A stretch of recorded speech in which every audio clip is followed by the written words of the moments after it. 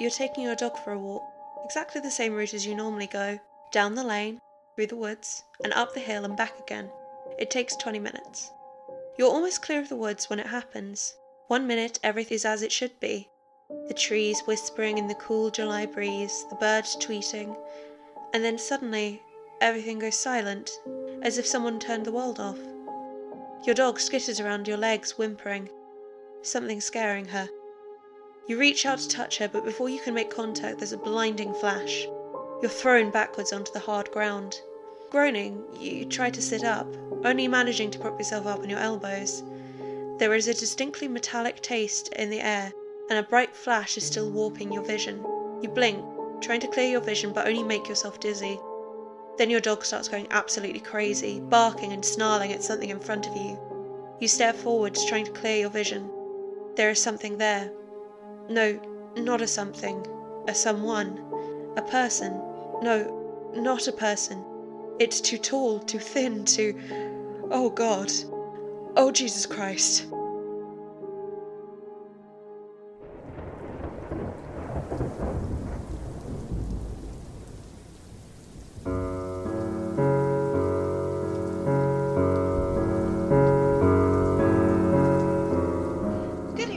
And welcome to tonight's episode of Grave History, a Macabre History podcast. I'm Teddy. I'm Katrina. And we are your hosts. We're back! We're back! We're back, bitches. Thank you for being so patient. A lot has happened. Mostly involving technical issues, illnesses, academic stuff, work stuff. Yeah. Not bad things. No. I mean, my cold was legendary. Oh yeah. I made the excellent choice to go to a LARP while still not very well. What, like camping? Well, I wasn't camping, but we were spending like most of the day outside. Dear oh dear. Yeah, so by the Saturday evening, I had no voice. Okay. I don't blame you though, we must suffer for what we love. Exactly. And occasionally you have to go and roleplay the post-apocalypse, so you can remember that this isn't quite the post-apocalypse. It's the pre-apocalypse. I don't know what the apocalypse is going to be like. I hope it's at least funny when it finally happens, I hope it's kind of Mad Mask-esque. Yeah. Because I've been hoarding leather for years, just in case. Wasn't that literally a joke in the SpongeBob movie where it's like, welcome to the apocalypse, I hope you like leather. I've been watching, that's like the third SpongeBob reference I've made, I've been watching a lot of it recently. I don't know. Now that I think about it, you have made many. I did. Was it my flatmates just watching Arthur all the time? Because it's soothing. It's wild that that's still going. Oh yeah, that's the main thing that's been happening since we've been off air, has been gay rat weddings. Yeah. Gay rat rights. Gay rats. Both. Gay rat rights. Gay rat rights. I'm so glad Arthur said gay rat rights. That was definitely the most significant thing that's happened to me in the last couple of months. Yeah. But we're doing a slightly different format. Yes. With our episodes now. We noticed they were getting a little long. And we're trying to stop that by taking it so that one host is in control of an episode. Yeah. And you get to listen to the dulcet tones of Katrina tonight. One of us is kind of the top, so to speak. Yes. Of the entire experience.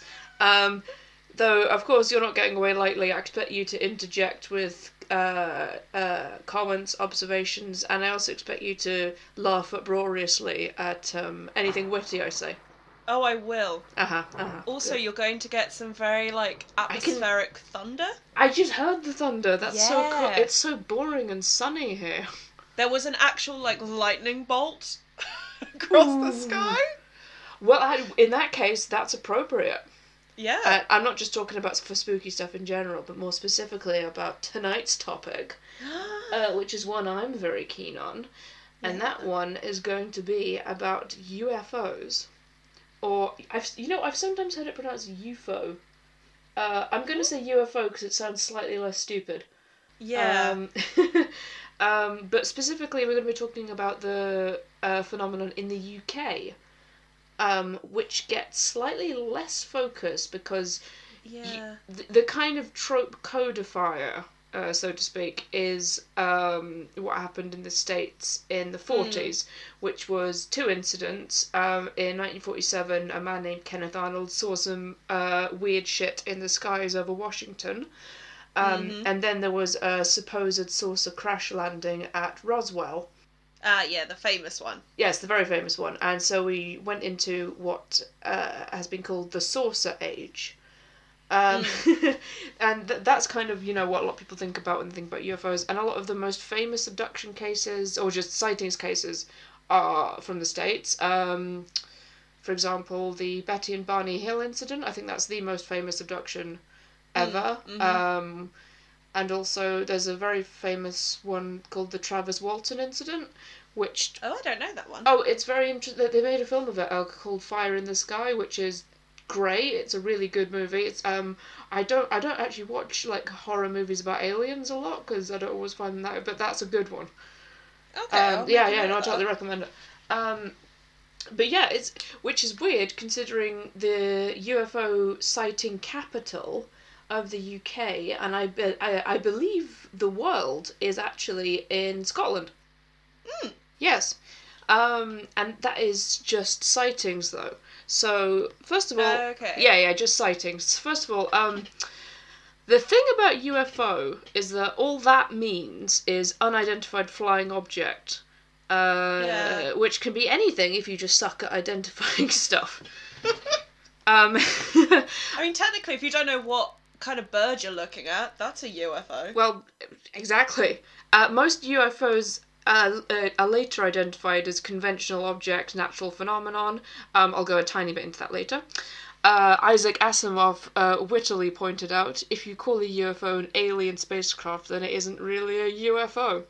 Yeah, because you've identified it. Yeah, duh. So it's just an object. Yeah. So from sort of my basis of research, what do I mean by UFO? I mean literally an unidentified flying object, and there's a huge gap between this and a craft that is being manned by an extraterrestrial being or beings. We've got to bear that in mind when we're kind of talking about it. When we're talking about sightings and soundings, I don't like that I wrote the word soundings, but I'm going to move past it. Now I'm thinking about that. Yeah, basically seeing and hearing stuff does not equal alien activity, is all I'm saying. Right. And also, I'm not going to get into speculation on the activities of aliens, which we may well save for a future episode, because that is one hell of a rabbit hole that you can get lost down. But I'm going to try and talk about some events that are more significant than, like, a slightly strange-looking light in the sky. There literally aren't enough hours in the day to go into every reported UFO sighting, oh my god. There's so many. So many. And again, if you just suck at identifying stuff, then I could throw a Coke bottle across the room, and if you couldn't see... I don't think that actually counts. Hey... I'm not being sponsored by... There's also a lot of drunk people. That's the episode of The Simpsons where they sprayed him with rum, so no one would believe him that he had a... Yes. And then it wasn't an alien anyway. That was a good episode. Mr. Burns? It was Mr. Burns, yes. I bring you life. Break his legs. But this is going to be kind of a best of, focusing on sightings that are significant either by volume or by content, that have a bit more to them, a bit more meat to them, with my usual look at explanations and psychology. Now, study of UFOs is known as ufology. There are a lot of societies out there. One of the... Of course there are. Fucking... Actually, I stole this from the pin board in my local co-op because I found, very close to where I live, there's a group called shareinternational.org who are doing a seminar about UFOs and their spiritual mission, and I really wanted to go, but I couldn't. I just wanted to go to... Why couldn't you? I was doing some... I was trying to get my gerbil to exercise because he's overweight.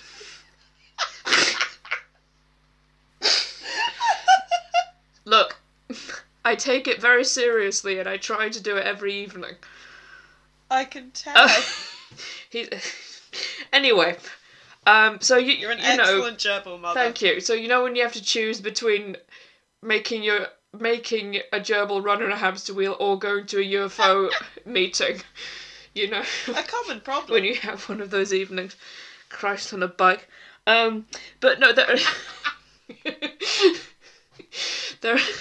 there are okay. The one of the biggest UFO organisations is MUFON. I forget what that stands for, but it has a very active UK branch, and it's probably one of the most legit organisations. It goes out of its way to be taken seriously. So much so that a lot of its really cool merch is only available to members, which is a shame because they have like these really cool patches and stuff, and I'm like, oh, I want one of those. Honestly, to be honest, I probably would join if I had the money, because kind of like ghost hunting, I like hunting for reasonable explanations, because I think it makes it like spookier when you do stumble across something truly mysterious. Yeah, as opposed to like, here's an orb. Oh wow, an orb, thanks. It's dust. It's just what I wanted.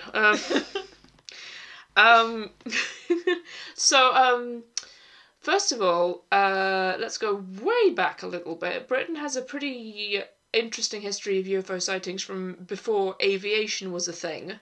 Interesting. And again, we just mean a flying object that's not been identified. So in cases like this, it could be weather phenomenon, a weird cloud, a swarm of insects, a strange flock of birds. You ever seen lightning? Yeah, well, I'm going to talk about that a little bit later, my dude. Yay! Or a time traveller, obviously, that's still an option. The first sighting, and this was mostly from the Wikipedia, was in 1113, when in the sky over southwest England, pilgrims say they saw a flying dragon emerging from the sea, belching fire and then plunging back in. As you do. As indeed you do. The next reported sighting is in 1254, where in St Albans, there was a sighting Albans. by... whatever, dude. English names, they don't matter to me. Albans. This is a power move by me. If you can't pronounce Buccleuch, then I'm going to say St Albans however I want. So I'm sorry, I'm being such a jackass tonight. It's the Coca-Cola, it's doing it. I'm not being sponsored by Coca-Cola, by the way, I'm just really feeling it. Lost in the sauce. Lost in the... It's a Coca-Cola Zero Sugar Vanilla. Ooh. Delicious. Living deliciously. Oh. Perfect. Yes. Anyway, this craft was described as... And this is interesting because it is described as a craft. A large kind of ship, elegantly shaped, well equipped and of marvellous colour. I couldn't really get a good source on the origin of this quote, but I just thought it was interesting because it implies a craft and not just like a light or something. My other favourite early sighting is actually from Ireland and was recorded in the 13th century Norwegian text The King's Mirror.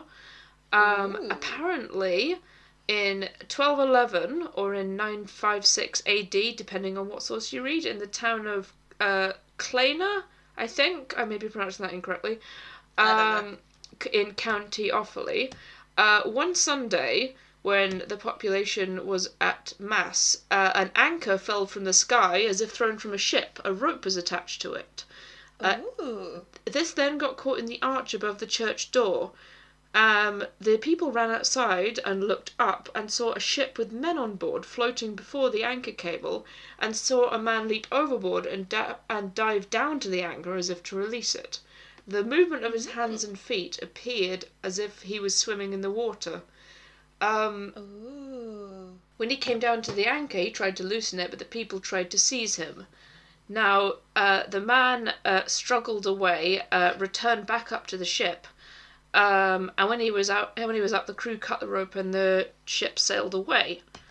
Now, the text said the anchor has remained in the church since then as a testimony, but spoiler, there's no anchor or a record of any anchor, and it's not really clear where it happened, so, you know.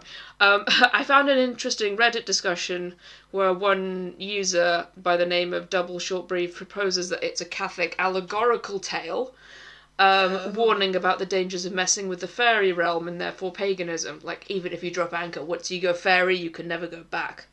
Ugh. But also, like, yeah. If even if you have the anchor Yeah. and people can actually come and look at the anchor, Mhm. Anchors exist. Yes. They do. So you could be like, look at this anchor that I have, and you're like, yeah, that's the anchor definitely from like, the harbour day. That's a fairy anchor. No, it's not. No, it's just a normal anchor. Absolutely promise it. You know, but as for I find that one interesting because you know, I like a good allegory, and I think UFOs are ultimately an allegory, which I will talk a bit more about at the end of the episode. So I thought that was kind of a precursor to the idea of the modern UFO, even. Also, I read some more of that same text, and it describes the world as a globe, which is kind of hilarious. So, what's your excuse, flat earthers? Yeah. So yes, but we're gonna kind of move forward, very far forward. Okay, I'll strap in. Strap in, lads. The craze of the UFOs, as I've already said, started in 1947. Chances are you are well aware of this through pop cultural osmosis. The atomic era. The atomic era, exactly. And, you know, the Cold War plays a huge role in it, which, again, I'll discuss a tiny bit more. According to the CIA's website, which I read, newspaper reported sightings of UFOs went up very significantly in the years following the Roswell incident. You know, they makes sense. Yeah. But it's also like, that's what you want me to believe, isn't it? That's what you, because I'm just naturally like that with the CIA. Yeah. And this was the case not just in the States, but all over the world. There are UFO sightings in literally every single country. Now, we are going to be looking at our own sceptidials, of course. Yay! Yay! And UFOs have held interest for a lot of people. Here's two things I discovered. First of all, apparently Prince Charles is a big believer in UFOs. Right. Yeah. Didn't see that coming. Didn't you? He believes in a lot of nonsense. I mean, he believes biscuits can cure cancer. Probably. Organic biscuits. Oh, they're the ones that are made by his Prince's Trust that you can buy in Waitrose. I used to work there. Probably, yeah. Oh, well, that's good. I'll note that down. Also, in 2009, if you care to recall, when the general election was being, you know, led up to... Oh, God, yeah. David Cameron vowed that he would publish UFO files if elected. I am 1,000% serious. Well, where are they, David? Yeah, where are they, David? For fuck's sake. There was another sort of wave of publishing in 2011, but as far as I'm aware, that was not as a direct result of any Tory policy. Well, it wouldn't be the first time. Yeah. As far as I'm aware, that has been their ultimate failure. But what I'd like to start off with is an incident that took place in Wales. Ooh. In 1977. Okay, so prime drug time. Prime drug time, oh yeah. Yeah, you've always got to remember when drug time is. And this incident is known as the Dwyford Triangle, also known as the Broadhaven Triangle or the Welsh Triangle. It seems to have a few different names, but triangles are definitely involved. Yeah, triangles seem to be a thing. Yeah, I mean, obviously you got the Bermuda Triangle, then you got the Dragons Triangle, you got the Falkirk Triangle, which I'll talk about a tiny bit later. Yay. But yeah, like, all the other paths triangles tend to be, like, triangle-y. Yeah. Well, I guess because it's not a natural shape. Well, no, see, for these ones, it's like a geographical thing. So, it kind of, they're sited between 3 points. Yeah. So a lot of there are cases of triangular UFOs. I think there's quite a famous one that took place in Belgium. But a lot of the craft that I'm going to talk about are kind of the classic alien craft, so to speak. You know, like the circle, which is frequently described as cigar-shaped. Which I always it's always described as cigar-shaped, which I always found very peculiar because presumably it means a kind of a flattened disc observed from the side when they say cigar-shaped. And there seem to be a handful of ones observed that are actually shaped like cigars, you know, oblongs. That's really odd. That's the general descriptor you will find over and over again is cigar-shaped. But yes, so this incident took place in a small. Primarily, it was a triangle, but it was centred in a small village in Wales called Broadhaven in Pembrokeshire. Okay. So what happened? And this information is from the Independent, the Fortean Times, and a site called bestofwales.co.uk. On the 5th of February 1977, 14 10-year-old schoolchildren sighted a craft in the field beside their school. They didn't only see the craft, they also saw a silver-suited creature exiting it. Now, obviously no one believed them, parents, teachers, etc. And this pissed them off so much that these kids, you know... I've seen angry 10-year-olds. Angry 10-year-olds are a force to be reckoned with, I tell you. When I was 10, me and my best friend made a petition in our primary school because we were really mad that our school play was so bad. And we got in trouble. So... Oh, that explains so much. Didn't see in the aliens though, but yes. So these kids actually made a petition, again, which they sent to the police, demanding to be taken seriously. Good. The headmaster of the school then asked them to all draw the craft, and their pictures matched up really well. They were all a long, cigar-shaped object with a glass dome on the top. So your kind of classic saucer. Yeah. This would actually be the beginning of what a so-called flap of UFO sightings in the area. That seems to be the term for when you are 9 years old. A flap. It's such a British term. A flap? Oh, no. Flap. Bit of a flap. Oh, crumbs. I think... My God. Yeah, but no, I came across the term over and over again when I was looking at different, cases. They keep calling it a flap of UFOs. I'm so amused. I know. Sorry, please continue. Sure. I will continue. Your flap. As did the flap. So... Do you need a minute? No, I'm good. I'm a grown adult. I know. At the same school, though, some dinner ladies and teachers also said that they saw the same craft in the same place, which, kind of added to their case a wee bit better. But larger incidents occurred to people who were not attending the school. So the next prominent sighting, this is according to BBC News, seemed to come from April the same year, and was from a B&B owner named Rose Granville, who ran the Havenfort Hotel in Little Haven. Now, she was asleep, but was woken up at 2:30 a.m.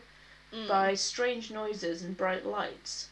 Looking out the window... sleep paralysis. Sleep paralysis. No, but she got up and she looked out the window, where she saw what she describes as an upside-down saucer in the fields beside the hotel, with two faceless humanoid creatures with pointed heads.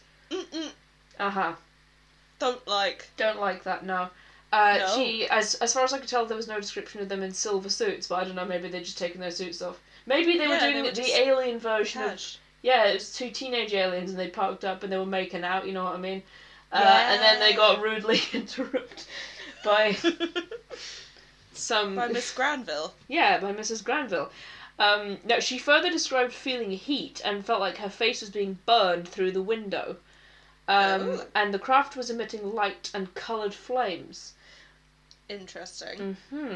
Mrs. Granville shouted, asking what they were doing there, and got no response. She went to get Pragmatic. Well, wouldn't you? I don't know what I'd do. I think I'd just be like, okay, and then I'd shut the blinds and then I'd get back into bed if I saw that. Not my business. Get a rolling pin and start trying to fight the aliens. I wouldn't use a rolling pin. I think I'd... I always thought I'd use, like, if I was fighting a creature, I'd want to use a crowbar, because you want to keep them at arm's length, you know what I mean? Do you have a crowbar? I do. Oh, okay, valid. I mean, it's not mine, but I have access to a crowbar. Fair. Yeah. I could probably use, like, my cane.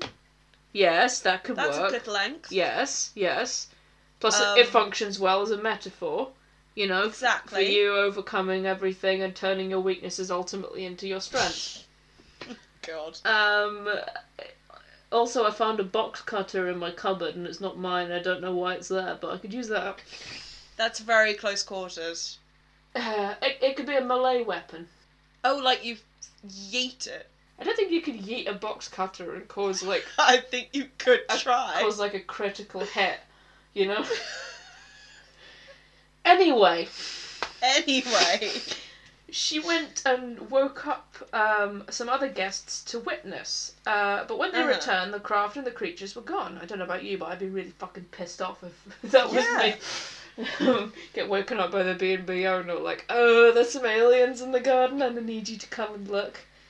Yeah, and then there's fucking no aliens. It's like, gods, if you're going to wake me, I'm not getting out of bed for... Marilyn Monroe wouldn't get out of bed for less than $1 million. I'm not getting out of bed for less than 2 aliens. Yeah. Maybe 3. Where's my aliens? The next morning, though, she did check the field and found about 2 inches of burned ground at the spot. Now, she was so disturbed by it that she wrote a letter to her local MP, Nicholas Edwards. And she described herself as agitated and disturbed and not the least bit desirous of another encounter. Valid. Yeah. She went on to say, I would... Me anytime I talk to a man. It's funny because it's true. To which she also said, I would be pleased to hear of an explanation. It would greatly help to relieve the sense of shock I feel since my encounter, she added. Which is me anytime I talk to anyone ever in real life. And they look at me and make eye contact with me. How dare they? Disgusting. How dare they? Mr. Edwards, in turn, contacted the Ministry of Defence, and an RAF officer, Flight Lieutenant Cowan, then visited the hotel. In his report, he wrote, Mrs. Granville told me that one night in April of this year she saw a round object like the moon falling down land in a field at the back of her property. 2 very tall, faceless humanoids got out of this object and appeared to take measurements or gather things. He said he examined the landing site but found no evidence and could offer no explanation. He finally... Oh, good. Yeah, totally. He finally added that should a UFO arrive at RAF Broady, we will charge normal landing fees and inform you immediately. What an asshole. That is classic Flight Lieutenant Cowan right there. Yeah. That is a classic Cowan. He did mention the possibility that a local prankster might be at work. A local prankster with access to a faceless face mask. Yeah, I mean, maybe.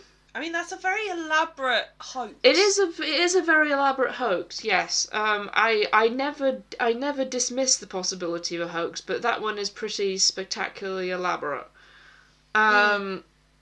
And he also commented that the description of aliens from many witnesses fitted exactly the type of protective suit that would have been worn in the event of a fire at one of the local oil refineries. These kind of silvery suit things. Yeah. And in 1996, apparently a 44-year-old businessman admitted he'd wandered around the area in a silver suit that year as a prank. I mean, this whole town is just full of knee-slapping pranksters. Yep.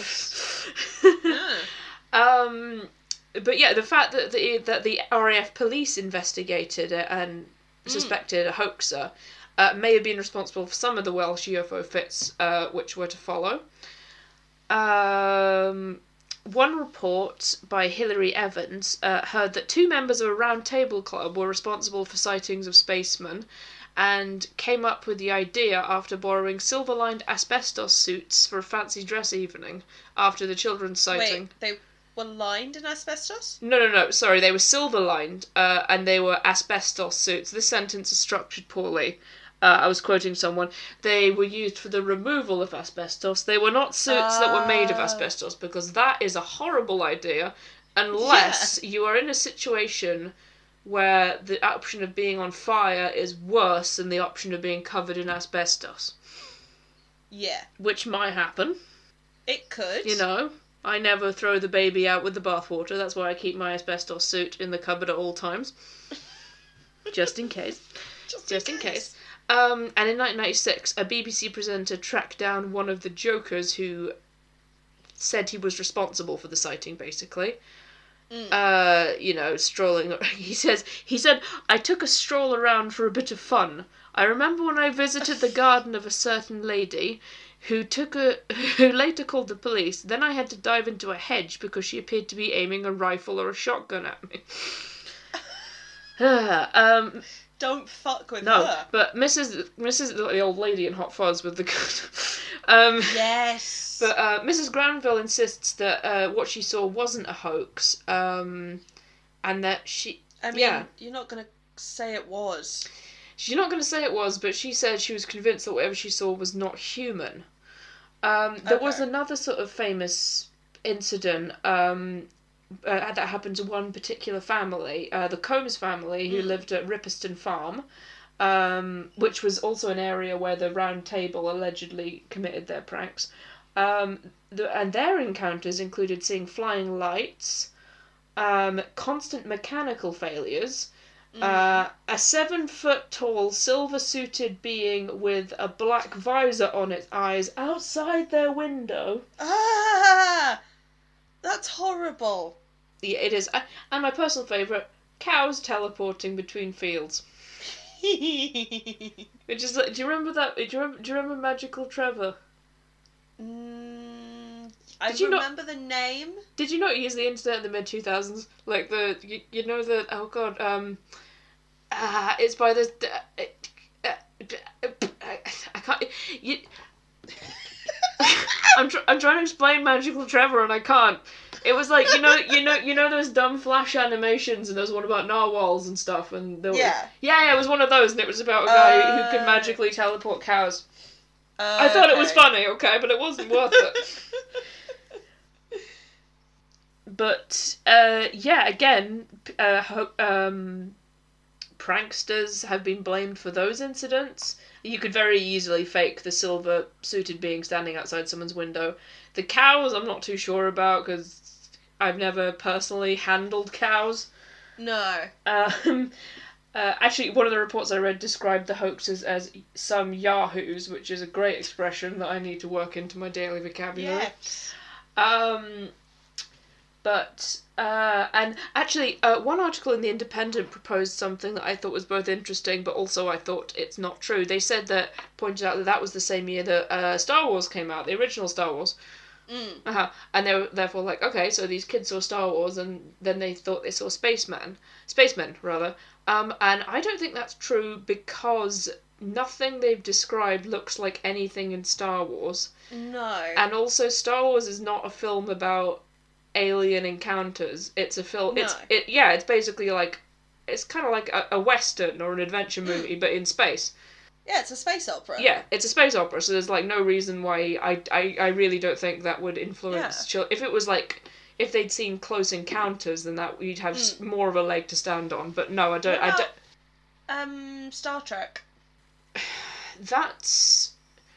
I mean, again, Star Trek at that point, Star Trek was still more about space adventures, right? I mean, it had aliens in it, but it was it wasn't really about outsiders and you know, like people living in a community and then outsiders approaching. I think Yeah. that's the theme that would influence them more, because I mean obviously it's also a Cold War allegory, is Star Trek. Absolutely. Yeah, but I don't necessarily think it's definitely a stronger connection than the Star Wars one. I think, but I don't know.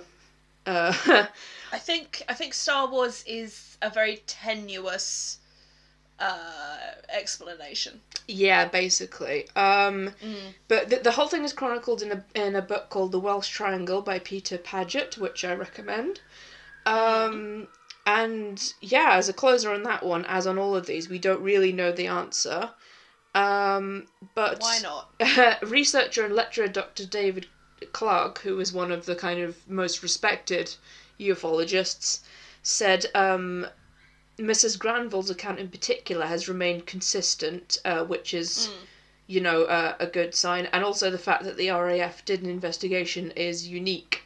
So that does lend some kind of credence towards the whole idea. Absolutely. So, yeah, that's kind of a flap. I know how much you love the word flap, so I'm just going to keep saying it. Flap. I appreciate it. You're welcome. Now, the next one I'd like to talk about is an incident that is called the Warminster Thing. I'll just give you a second to get the laugh up. It's very descriptive. It's very descriptive. No, there's actually a reason why it's called The Thing. As the website where I got a lot of this information from, ufowarminster.co.uk, points out, the word thing was actually used in the UK quite a lot to describe UFOs.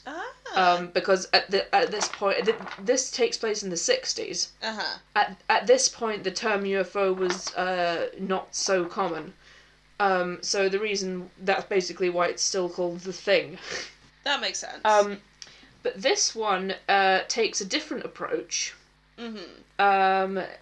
There were thousands of witnesses, and again, as with all of these, no real conclusion. And it's detailed best by a man named Arthur Shuttlewood, who wrote a book called The Warminster Mystery, and he's actually a central figure in the case, in the sense that pretty much everything that happened in it seems to be filtered through him. People would report to him about, incidences that took place. Now, so Warminster is a town in Wiltshire. It's got a strong military presence thanks to the nearby Salisbury Plain Army training grounds. Okay. And what differs The Thing from some other UFO sites? I'm just gonna. You can have the thing and the flap. Actually, I don't like that. Cross that. I don't edit that out. No, no, the thing and the flap. Oh, we're children. I love being 8 years old. Yeah, I'm going to be 26 in 3 days. Oh, I'm 27. Shut up. No, I'm just saying I'm a grown up. You are, yeah. You know, my bones hurt. Yep. All the time. I've done taxes. I've done taxes. I've looked at furniture and gone, yeah. Yeah, that's nice. You do the whole, that looks useful. That looks useful. Anyway, back to The Thing and the flap. What makes this different is that this was, at least at first, predominantly based on noise, not on sightings. Okay. So in 1963, several homeowners reported hearing a very horrible noise in the sky at night time. Okay. Now these sounds began early on Christmas Day, 1964. Although, like I said, there were reports of lights being sighted. Oh God. Earlier in. I'm fine. Maybe it's the vanilla Coke, although it is very delicious. Don't get me wrong, and refreshing. Or it's the ghost of William Burke. I think he is haunting me. I swear to God, maybe that's why everything keeps going wrong. Because I went to look at his stupid skin book the other day and call him a bitch again to his death mask. I didn't, but I could have done. But yes, so first of all, in early December, there were reports of strange lights being seen in the sky. But very early on Christmas morning, sounds were heard which were variously described as vibrations and sonic attacks. So it seems like they were a feeling, not just a sound. A woman named Mildred Head described that her ceiling seemed to come alive with strange sounds that lashed at the roof, first like twigs, then like giant hailstones. Important to mention there was no hail going on outside. Good to mention. At the time, yep. There was also a strange hum, growing louder then fading, turning into a low whistle or a wheeze.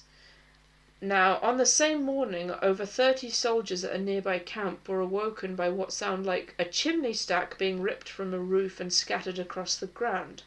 And a woman named Mrs. Marjorie By, on her way to church, was gripped by a terrible noise, a wailing, whining drone. She described it almost as if she was being held down by the sound. That's awful. Exactly, yeah, quite an oppressive sort of... And a final witness, who was named Mr. Roger Rump. I fucking knew it. I knew it. I'm so happy.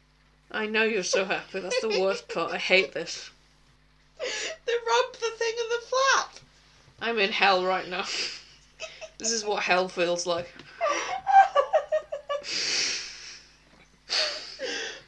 Yes. Okay. So Mr. Rump, who saw the thing in the flat. I think we've covered all. Oh God, my mind is coming apart so early. He described identical sounds and thought his roof was being ripped off. Oh. Yes, but no UFOs were sighted. So just the noises. Just the noises. Interesting. And people continued to hear noises, around 49 witnesses in total, up until 1965. Oh. When, on August 17th, a huge blast rocked the Boreham Field housing estate, with jolts and explosions felt underfoot. One resident ran outside to see what the hell was going on, and saw a monstrous orange flame in the sky shaped like an electric bulb. It faded, becoming a ball of smoke with a yellow core, travelling down to the ground and hissing, crackling whenever it hit the trees. Oh. Another witness described it dispersing in broken wisps. 2 houses suffered broken windows. So there was, a fair amount of physical evidence going on here. Absolutely. And the military denied all knowledge of anything, pretty much. Of course. Mm-hmm. Shuttlewood, our intrepid hero who was going around investigating, said he ruled out thunderbolts unlikely. Okay. But perfectly possible. Further UFO sightings continued to happen, though always accompanied by the strange sound. One witness described the noise as most upsetting. She felt like there was a tight band of steel around her forehead. Oh. A pounding and a hammering at her eardrums. Yes, exactly. Which kind of fits in with the oppressive sound. Yes. That the woman earlier described. The idea is of the it being oppressive. This is also interesting because there is a phenomenon known as the hum, which I don't know if you've heard of it. I've not. But it's worth looking up. It's and it has been quite commonly heard in Britain, although there's reports of it all over the world. Basically, it's just I'm just googling it now to make sure I'm describing it properly. Is it like the bloop? It's kind of in the same category, except it's more unexplained than the bloop, because we basically know what the bloop is. What was the bloop? It was an ice quake. Ah. Which is okay. Still frightening because global warming, etc. Yeah. But no, the hum is basically a persistent and invasive low-frequency humming, rumbling, or droning noise, not audible to all people. Common, they've been all over the world, but the UK and the United States seem to be the most common, with one in very prominent ones in Bristol, for example. So, that is also not an unheard of incident. But this one seemed physically damaging, unlike this other hum, which is just kind of annoying. Another graphic account was given by a man named Eric Payne, who at 11 p.m. was walking down a dark, foggy, quiet country road when he heard a sound. He said it was like the wind in telegraph wires. It increased in intensity, and he was eventually pushed and held down by a tremendous racket, like a gigantic tin can with huge nuts and bolts inside it, rattling over your head. God. He heard a shrill whining and a buzzing, which, he said, nearly drove him mad, pushed his head from side to side. And he said, I might as well have left my arms and legs at home for all the use they were. Exactly. I simply could not stop this tremendous downward pressure. I crawled along the road for a bit and then sank to my knees on the grass verge. So... That's wild. Yeah. It's pretty frightening. Because all the reported sightings of it have it as this kind of flaming thing, usually orange in colour. But it's the sound that seems to be the really big kicker here. Now, there are photographs of it as well, and this is where I wish I had, pictures to show you. There's one particularly famous one by a photographer called Gordon Faulkner who claimed to have photographed it. If you Google, I'm gonna look it up. Look it up. Yeah, you can see it online. Just Google. What do I Google? Google Warminster thing, and it'll come up. Make sure you have safe search on. And in the 1990s, a man came forward and said he helped him fake it, but Faulkner denied even knowing this man. So, yeah, as you can see the photo, it's not terribly clear. Warminster a site called UFOcasebook.com. Don't know if you see it. Yeah. You see it. It looks like a classic sort of UFO. So it doesn't really capture anything that made it extraordinary. And it became something of a nationwide phenomenon. Pilgrims actually showed up to hold vigils on the nearby Cradle Hill. Which Mr. Shuttlewood guided. Why though? Fun. I don't know. I don't know, because as far as not much to do in Warminster. I don't know how much money he made off this, because obviously he made money off writing books, but he's a genuine enthusiast. As far as I can tell. So I think he was just in it to win it. Really, you know what I mean? Valid. But as usual, I like to talk about why. So this one's interesting because the whole thing took place over about 10 years with lots of witnesses. So pretty legit. Yeah. Potentially, of course, we can never discount something like mass hysteria. But now, I don't know enough about the psychology behind mass hysteria. But the sound aspect of it is very interesting, I think. Yeah. Yeah. Now, obviously, one big possible explanation is the military presence nearby at Salisbury Plain. And they have denied anything to do with it, but they frequently, it's the biggest military training ground in the UK. There's firing, there's artillery training, bombing runs, that happens all the time. But the problem with that is you have to ask yourself, why just in this specific period? Why did it stop? Yeah. And why did it start? And what the hell were they training? War and more war. That's what they do. Part of my job is hanging out in the the military aviation hangar. Because I work at an aircraft museum, and I can, just looking at the craft and the videos of some of them, I can believe that they would be capable of, if they were working on technology like the sonic boom, for example. Oh, yeah. But I don't think it would have the effect that, because, when was it? Because supersonic flight had already been achieved at that point. It was in 1969 that it went commercial with Concorde. So I don't think it would have been that per se, but No. I think the most likely explanation in this case is probably military related, probably. I would agree. But it's still one heck of an interesting, Oh yeah, incident. and pretty unique. Yeah, I like I've never really heard of UFOs making such a sound before. Yeah. And the sound was clearly coming from the sky as well. That's why I'm saying UFO, not just unidentified incident or the hum. It's not an example of the hum. It's No. yeah.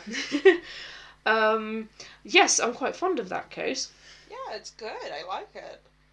How do you feel about moving on to case number 3? I'm very excited. Okay, so this one, it's quite a straightforward little incident. It's a singular incident, and it took place in Scotland. It took place in Livingston, which is actually very close to where I grew up.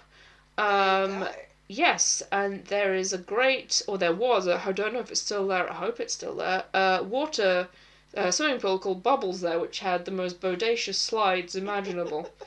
And honestly, whenever I think of Livingston, I think of those slides. So, you know.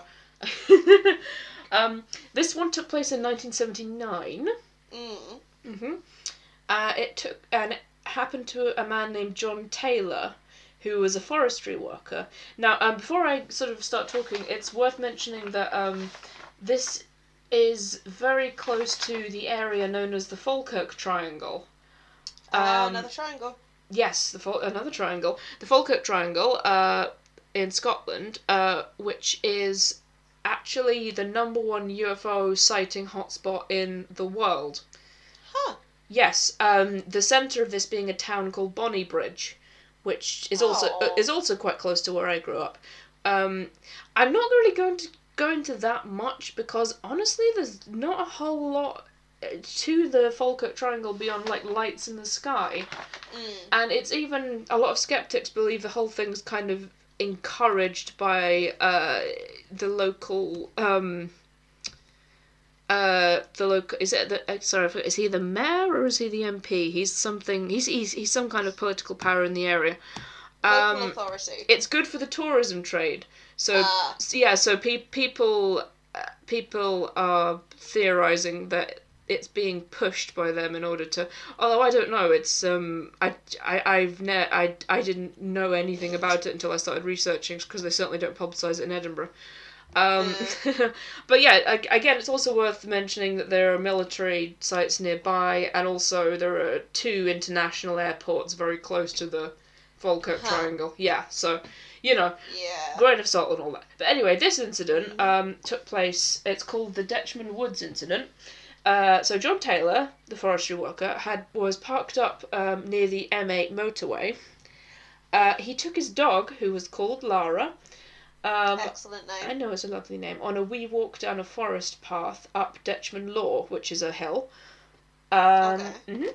So, as he walked, he sighted on the path, quite suddenly, what he described as a hulking grey globular object. And it was either sitting on the grass or hovering. It was about 7 yards, which is 6.4 metres apparently in diameter, circular and dome-like, and made of a dark metallic material with a very rough texture, a bit like sandpaper or something. Oh, okay. Now, as he stared at it, the craft released 2 objects that he described as looking like sea mines. So, kind of ball-shaped. With spikes? What they did was they rolled across the ground towards him, making a plopping sound accompanied by a foul burning smell, and then they produced small spikes, which which jammed into the legs of his trousers and dragged him towards the craft. And it was at this point that he passed out. Wise. Yeah, I would pass out too. Yeah. I'm like, I don't want to be conscious for whatever's about to happen. Nope. Which is a thought process I have a lot. But he woke up sometime later in the exact same position. The object was gone, and he was feeling achy. His clothes were torn, and and as were his trousers, kind of where the spiky things had been. And yes, and he had some scrapes, some bruises, nothing major, but obviously something had happened. What about the dog? The dog was fine. Dog was absolutely fine. The dog was apparently barking and freaking out. Good. Yes. So he got up and he tried to drive home, but his truck wouldn't start, so he walked. He arrived home in a state of agitation, obviously dishevelled, torn up, and his wife called the doctor and the police. Apparently she was quite dubious about the spaceship thing, but realised that something bad had happened to him. The doctor treated him for grazing to his chin and thighs, so he wasn't badly injured or anything. But the police actually investigated the incident. And they noticed the marks on his body were consistent with the story he was telling them. So they accompanied him back to the site where they found odd marks on the ground, described as ladder-shaped, as well as smaller marks for where the small sea mine things would have been. And this prompted them to treat the whole thing as a criminal assault and begin an investigation. Oh, that's, legitimizes it. Totally. But no leads were ever really found and no arrests were made. So I think it is still an open case technically. But it's a cold one if it is. Now, ufologists love this story, partly because it's, as of now, the only UFO story to ever receive a criminal investigation.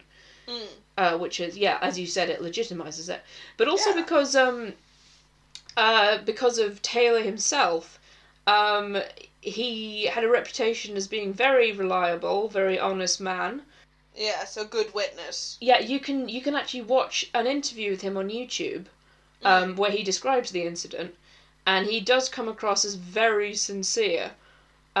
He's got some great character witnesses, like his whole life. Had a very stable reputation. He did not milk the story for publicity. That's always a good sign. Yeah, like he didn't do loads of interviews or try and sell books or anything. He unfortunately passed away in 2007, but maintained that it had happened the whole time. That's very legitimate. Yeah, and even if it wasn't an alien, I believe that... I recommend watching his interview because I believe that he believes what he says. You know? And there is actually now a plaque at the site where it happened. Huh. Erected by enthusiasts. Oh. But, of course, there are also skeptics in this case. Of course. Now, in 1979, skeptic Stuart Campbell, who's a UFO debunker, basically, visited the site with the police after he noticed PVC pipes in a neighbouring field and discovered that the Water Authority had laid a cable duct close to the landing site and proposed that this is why there were marks on the ground. Right. Meanwhile, Dr. Patricia Hannaford, who was the founder of the Edinburgh University UFO Research Society and an actual medical doctor, proposed that he had suffered an isolated attack of temporal lobe epilepsy, which would explain fits, hallucinations, strong smell, and loss of consciousness. Yeah, that would absolutely explain it. Yeah, totally, and quite a lot of other people are also into this theory. So it's like, could this be the answer? Like, again, that could also be consistent with his story because he's telling the truth as far as he knows. Yeah. He's just telling what he saw and smelled and felt. But yeah, so that would make sense as to why he's like, no, this happened. Exactly. Because as far as he's concerned, it did. As far as he's concerned, I mean, he still had a traumatic experience either way. Yeah. Absolutely. But yeah, so I would. I'm inclined to be skeptical towards UFOs, obviously, although I do love reading about them. So that is my personal favourite explanation for this particular story. But again, like I say, it does take place in an area where UFO sightings have been very, very common, even before they were kind of milked by the local authorities as much as they have been. So, you know, I end up putting pretty much all of them on the maybe pile, apart from the ones that are obviously fake. But yeah, that is it for my kind of close-up examination of encounters. Oh. Now, what I would love to do now is discuss the why of it all. Okay. Why UFOs? Why? Why? And also, a look at an actual investigation that was undertaken by the government into the phenomenon. Okay. Yeah. Yeah, I'm down for that. Down for that? Okay. So, first of all, let's talk a little bit about Project Condign. I believe it's pronounced Condign. That's what I'm going to say. Right. Now, this was a British operation performed between 1997 and 2000 by the government's defence intelligence staff. It's very secret, very mysterious, very enigmatic. Except the entire thing is available to read online. It's been declassified. And I recommend you do. It was all those things. Yeah, it's not anymore. It's kind of fun because it starts off with like for certain eyes only, and you're like, ooh, I've got a top security clearance, and you can pretend for a bit that you're an important person who matters. But you can read the full report at the nationalarchives.gov.uk. You can also read a bunch of other sort of disclosure reports at disclosureproject.org, which has files not just from the UK, but also from the US, New Zealand, Russia, Canada, Denmark. Totally recommend checking that out. Again, can't possibly go into all of it because it's just too much. But it's a really it's a really good read. But so spoiler alert: no aliens. Just a little spoiler. Oh. Sorry, I didn't want to...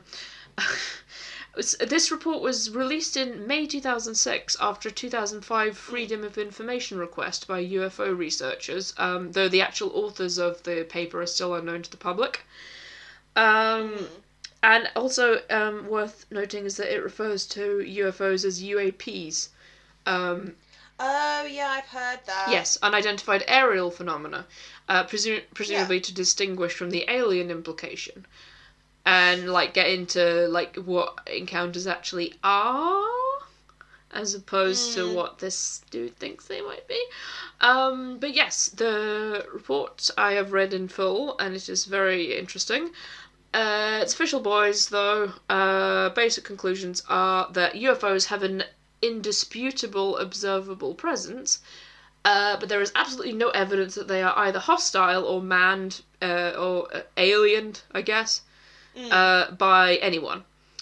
I see what you did there. Absolutely.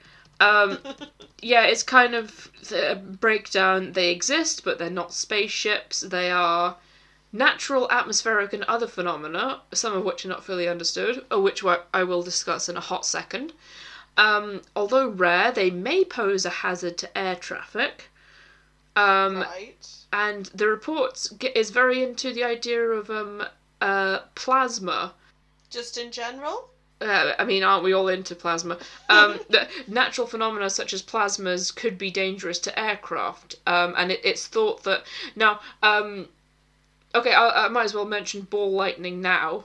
Although I'd already saved it for later. That's one of the ideas for what UFOs might possibly be, is a phenomenon known as ball lightning. It's a phenomenon that's ill-recorded and doubted by some. It's supernormal is the word, which just means we know that it exists, but it's really rare and weird, and we don't really understand it yet.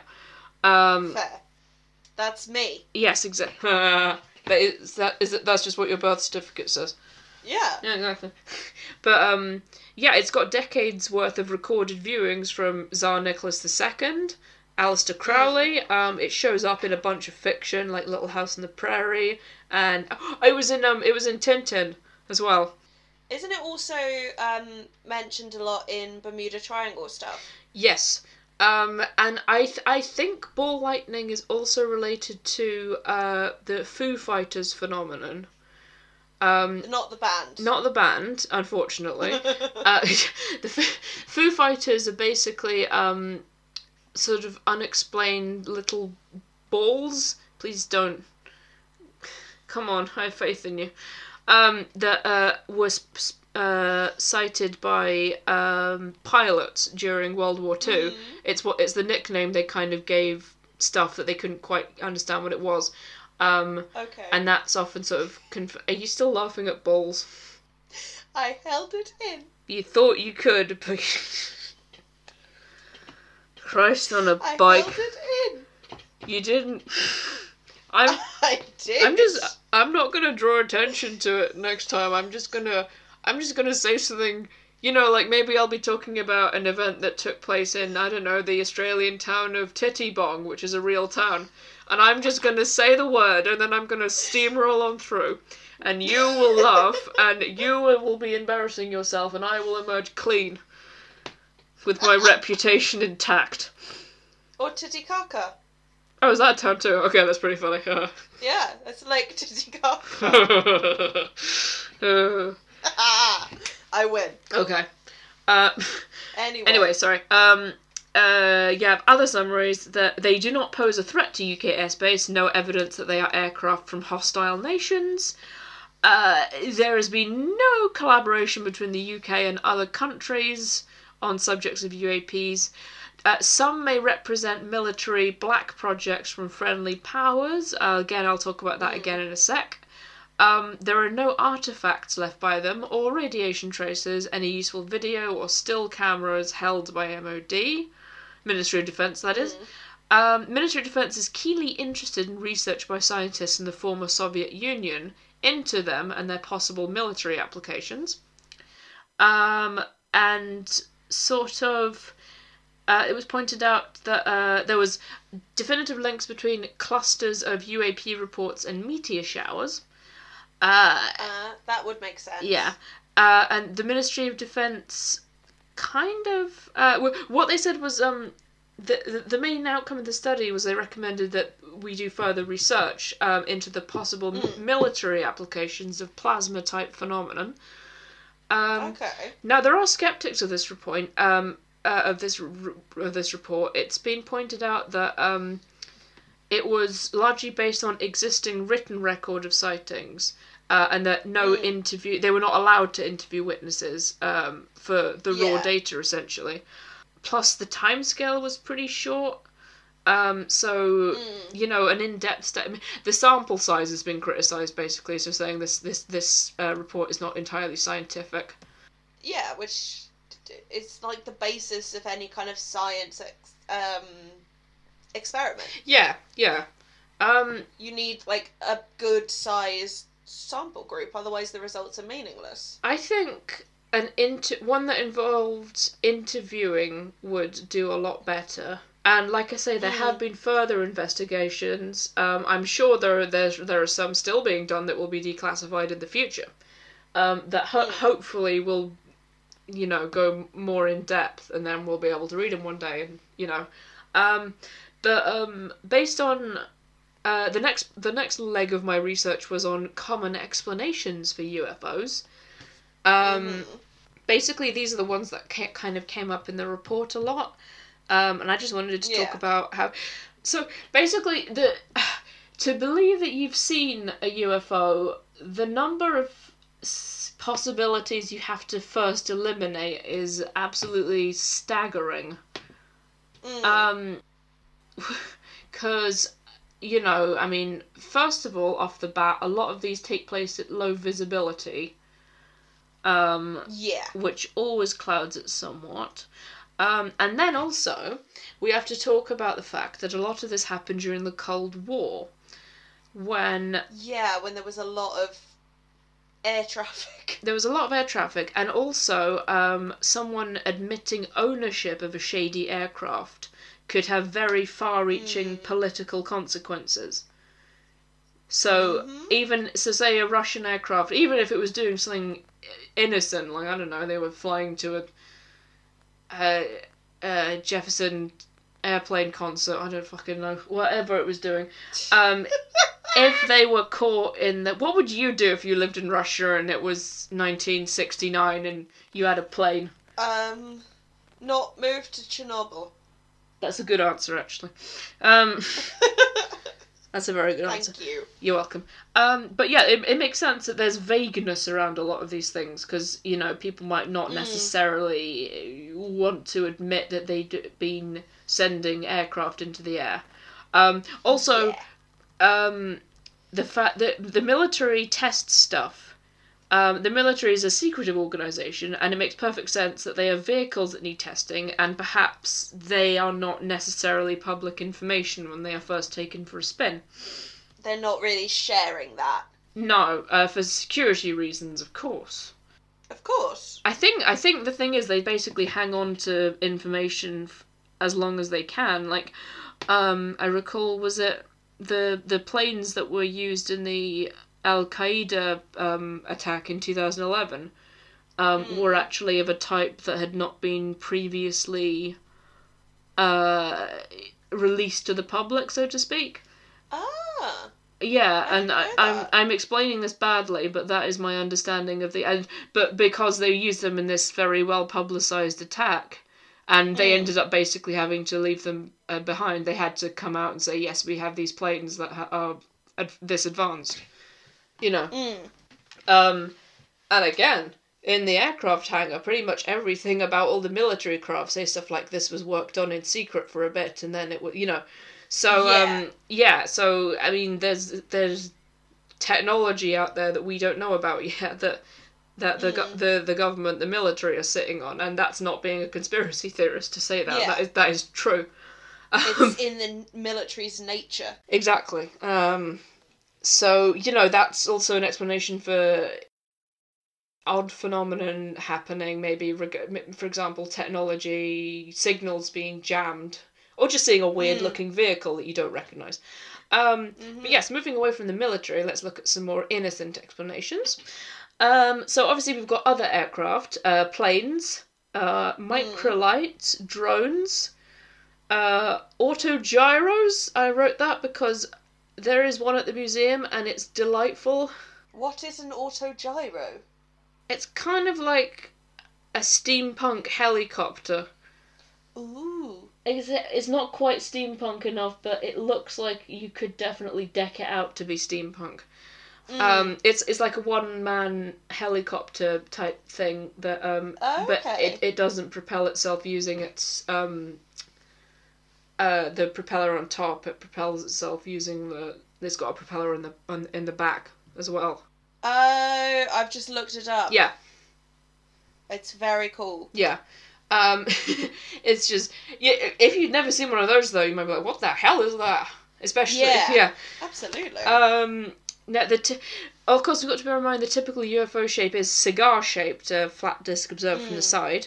You know, which doesn't match all these descriptions. It's kind of the shape that a Zeppelin is, actually. Yeah. Except a lot smaller, and you don't really see Zeppelins anymore, which is a shame because they're awesome and I love them. Oh my god, I love Zeppelins so much. They have a habit of bursting into flames. Not if you don't use hydrogen in them. That's the main secret. Please tell me that's the correct. Cracked it. I've cracked the code. If I lived in 1930s Germany, I'd be actually no, I wouldn't. I'd be very poor, and then I'd probably get murdered. Yeah. Still. But yes, another one is Chinese lanterns. For an obvious reason. Especially if this wasn't written down, but I was thinking about this.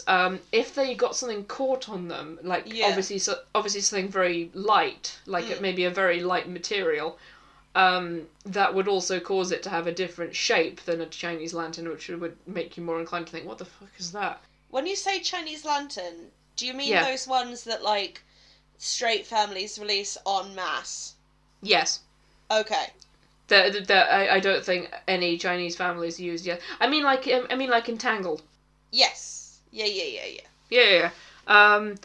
Which are, they're very pretty. But they're very also environmentally damaging. That's exactly what I've got written down. Very bad for the environment, which is some people actually like tie them down. Well, that's something. Yeah, which I think, okay, that might work, but honestly, I just watch Tangled if I want to see loads of lanterns, because it's really pretty, and then they have the song, and it's, you know, her parents release a lantern for her every year. I cried at the end of that movie. Same. Sorry, what was I? Oh yeah, okay, now, okay, my personal favourite explanation. Okay, let's get this little one out of the way first. Marsh gases. What? Marsh gases. Oh. Which would explain strange lights seen airborne. Now this is also what, you know, Will-o'-the-Wisps is what they're called as well. So it's also a sighting, or is it Robin Greenfellow or something is supposed to have a lantern that it's thought that like fairy lanterns could be marsh gas, you know, bioluminescent. Yeah. Yeah. Which would explain sightings of strange lights, although they'd obviously be very sort of low to the ground. But, you know, that's still something. Still fun. Still something.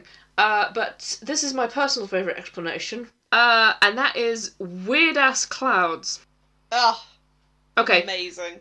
Specifically, the cloud known as lenticular, which I recommend you Google along with me as I speak, because... I will Google. Because, I wish I had pictures to show you. Oh, that's weird. Yes. So these clouds, they form in the troposphere, which is the lowest part of the Earth's atmosphere, and are most commonly seen near mountains. They can honestly appear pretty much anywhere. I'm not going to get into it, but it's mostly related to air currents becoming trapped on protuberances from the Earth, mountains, but also man-made structures, so potentially in a big city. But yes, these look very much like the classical idea of... Oh, absolutely. A UFO. Yeah, I've seen quite a lot of them, actually. Yeah. They're quite common where I live, and they are quite a sight. I mean, most of them, you look at them and you're like, yeah, that's a cloud. But, you know, if the lighting's right, you can look at it and be like, oh, that looks like a... You know, if at sunset in particular, you're like, oh, that looks like a UFO. I will post one on the Instagram. They can appear metallic even in the lighting. So that's one explanation that I enjoy in particular, because honestly, I like clouds. Clouds are good. I really like clouds. I like explanations of clouds. Do you know, I once saw this really fucking weird cloud formation. What did it look like? I was walking home, and it was like, you know when you're walking through a storm and then you get to one bit of storm where there's no storm? Yeah, the eye of the storm, yeah. But, like, it was like a donut of cloud. Interesting. And I was in the donut hole. I think that... It would genuinely look like the apocalypse. Donut hole. Actually, I've got a list of other strange clouds. One of them, I'm wondering if this might be what you're describing. Okay. It's called the Fall Street Hole, which is also known as a punch hole cloud, which looks like a big circular or elliptical gap in the heavens, basically. Google it now and let me know what you think, because... I will. Yeah, that's it. That's it? Oh, good. Yeah. That's cool. That's exactly what it looked like. Mystery solved, then. Yeah, it was genuinely quite terrifying. Yeah, but those ones are, I don't know how those ones are formed. No. It must be to do with storms, like you were saying, if they... It says here, according to Wikipedia, Mm. Such holes are formed when the water temperature in the clouds is below freezing, but the water in a supercooled state has not frozen yet due to the lack of ice nucleation. That sounds fascinating. Yeah, they've really made a really cool thing sound boring. They do. That's my main problem with science. You know what I mean? There's another one also, anvil clouds, or cumulonimbus incus. I don't know. But just anvil cloud. Which, if you check that out, it also kind of looks like it might be, you know... Ooh, yeah. A structure of some description. There's a great one here. The headline is just Satan appears in massive... I'm looking at it now. It doesn't look like Satan. That looks like an angry baby. It does. Like an angry pootie.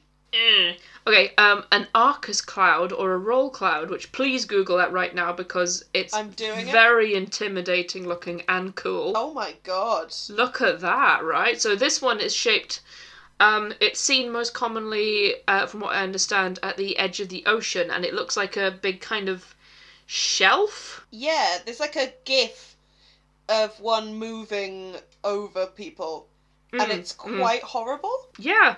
And they're harmless, it's just a cloud.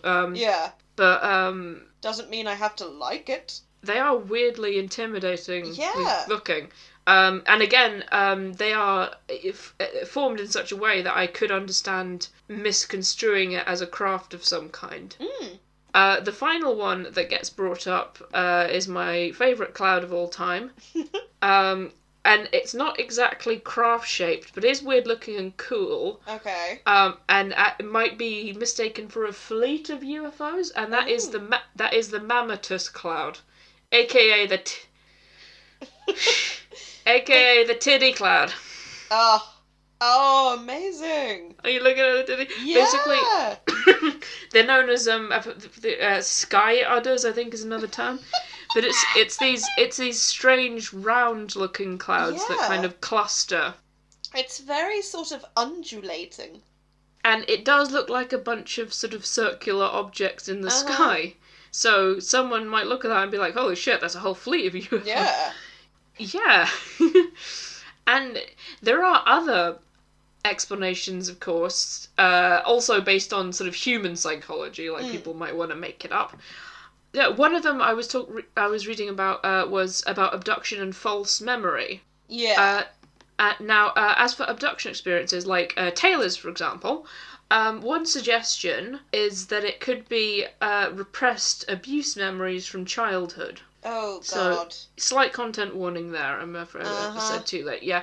Although one researcher, John Mack, reached the opposite conclusion and said alien abuse is real and people turn around and project it on their parents, which I'm going to say... Is it? Interesting perspective. It's a no from me on that one. Yeah. But I guess like the idea of it's possible. It depends on how your brain works, I suppose. And also sleep paralysis, as you hit on earlier, because people do experience stuff in their abduction incidents in their rooms while they're in bed. So, you know, I mean, that's kind of my go-to whenever someone has a ghostly experience kind of in bed, is it could be a sleep paralysis experience. Actually, I've been getting sleep paralysis because I'm on these. I'm on this new medication, and it either gives me sleep paralysis or it gives me these really vivid dreams that feel like they last for hours. Like, oh, God. I had one last night where I went with my parents to a Talking Heads reunion concert in an abandoned church, and then I got locked in the bathroom for 9 hours and missed it. Yeah, that's very strange.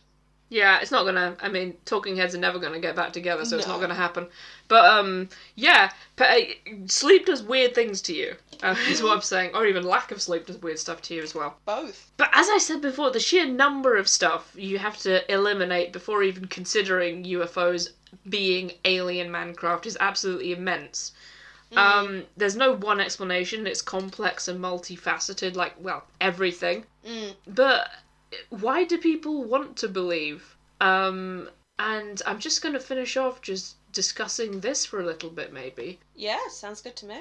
It's not wrong to want to question what is fed to you as fact. I would say it's very good to do that, actually. Yeah, unless what you're questioning is whether the Earth is round. Yeah, then Then you can fuck off. Then you can get to heck. And you can get in the sea. And that's the sea. That's why we have conspiracy theories at all.